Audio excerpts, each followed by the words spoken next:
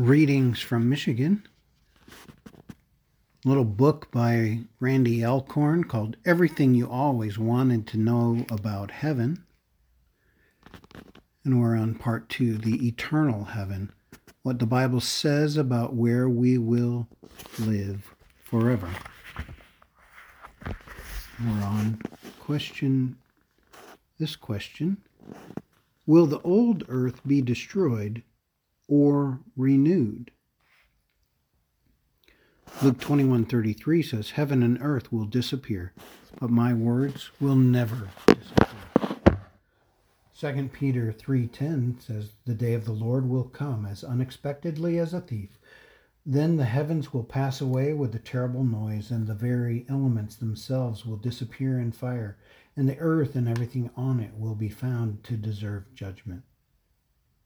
Revelation 21:1 says, I saw a new heaven and a new earth, for the old heaven and the old earth had disappeared, and the sea was also gone. At first glance, some scriptures seem to suggest that the earth will be utterly and permanently destroyed. It's clear that the earth, as it is now, will not remain forever. But what does that really mean? Romans 8:19-23 says, All creation is waiting eagerly for the future day when God will reveal who his children really are. Against its will, all creation was subjected to God's curse, but with eager hope, the creation looks forward to the day when it will join God's children in glorious freedom from death and decay. For we know that all creation has been groaning as in the pains of childbirth right up to the present time. And we believers also groan, even though we have the Holy Spirit within us as a foretaste of future glory. For we long for our bodies to be released from sin and suffering. We too wait with eager hope for the day when God will give us our full rights as his adopted children, including the new bodies he has promised us. This passage inseparably links the destinies of mankind and earth.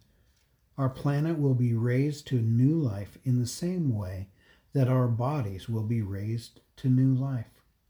1 Corinthians 3:13-14 says, On the judgment day, fire will reveal what kind of work each builder has done. The fire will show if a person's work has any value. If the work survives, that builder will receive a reward. Acts 3:21. Jesus must remain in heaven until the time for the final restoration of all things, as God promised long ago through his holy prophets. And 2 Corinthians 5:17 says, Anyone who belongs to Christ has become a new person. The old life is gone. A new life has begun. As we've seen in a number of passages that use words such as renewal and regeneration, the same earth destined for destruction is also destined for restoration. Many have grasped the first teaching, but not the second. Therefore, they misinterpret words such as destroy to mean absolute and final destruction, rather than what Scripture actually teaches, a temporary destruction that will be reversed through resurrection and restoration. In the Bible and the future, Anthony Hoekema writes, If God would have to annihilate the present cosmos, Satan would have won a great victory. Satan would have succeeded in so devastatingly corrupting the present cosmos and the present earth that God could do nothing with it but blot it totally out of existence. But Satan did not win such a victory. On the contrary, Satan has been decisively defeated. God will reveal the full dimensions of that defeat when he shall renew this very earth on which Satan deceived mankind, and finally banish from all the results of Satan's evil machinations.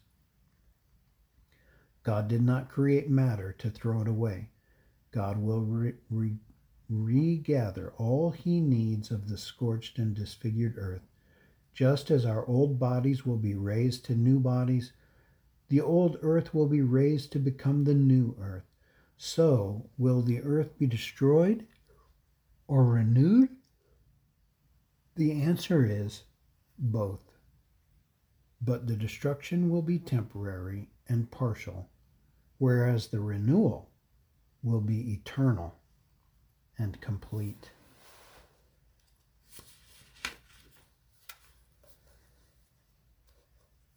Love to my West Coast Wilsies.